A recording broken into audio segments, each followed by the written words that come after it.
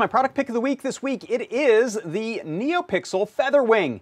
This is a FeatherWing with 32 RGB NeoPixels on it. It plugs right into your Feather or doubler, tripler, quadrupler, and you can control it over pin 6 by default, or cut that jumper and solder up any of the other GPIO pins, which means you can use it on pretty much any Feather. You can see what's this one doing. Hey, this is based on some cool code that Liz wrote, which takes in the PDM microphone. I have a little PDM microphone soldered there to the doubler.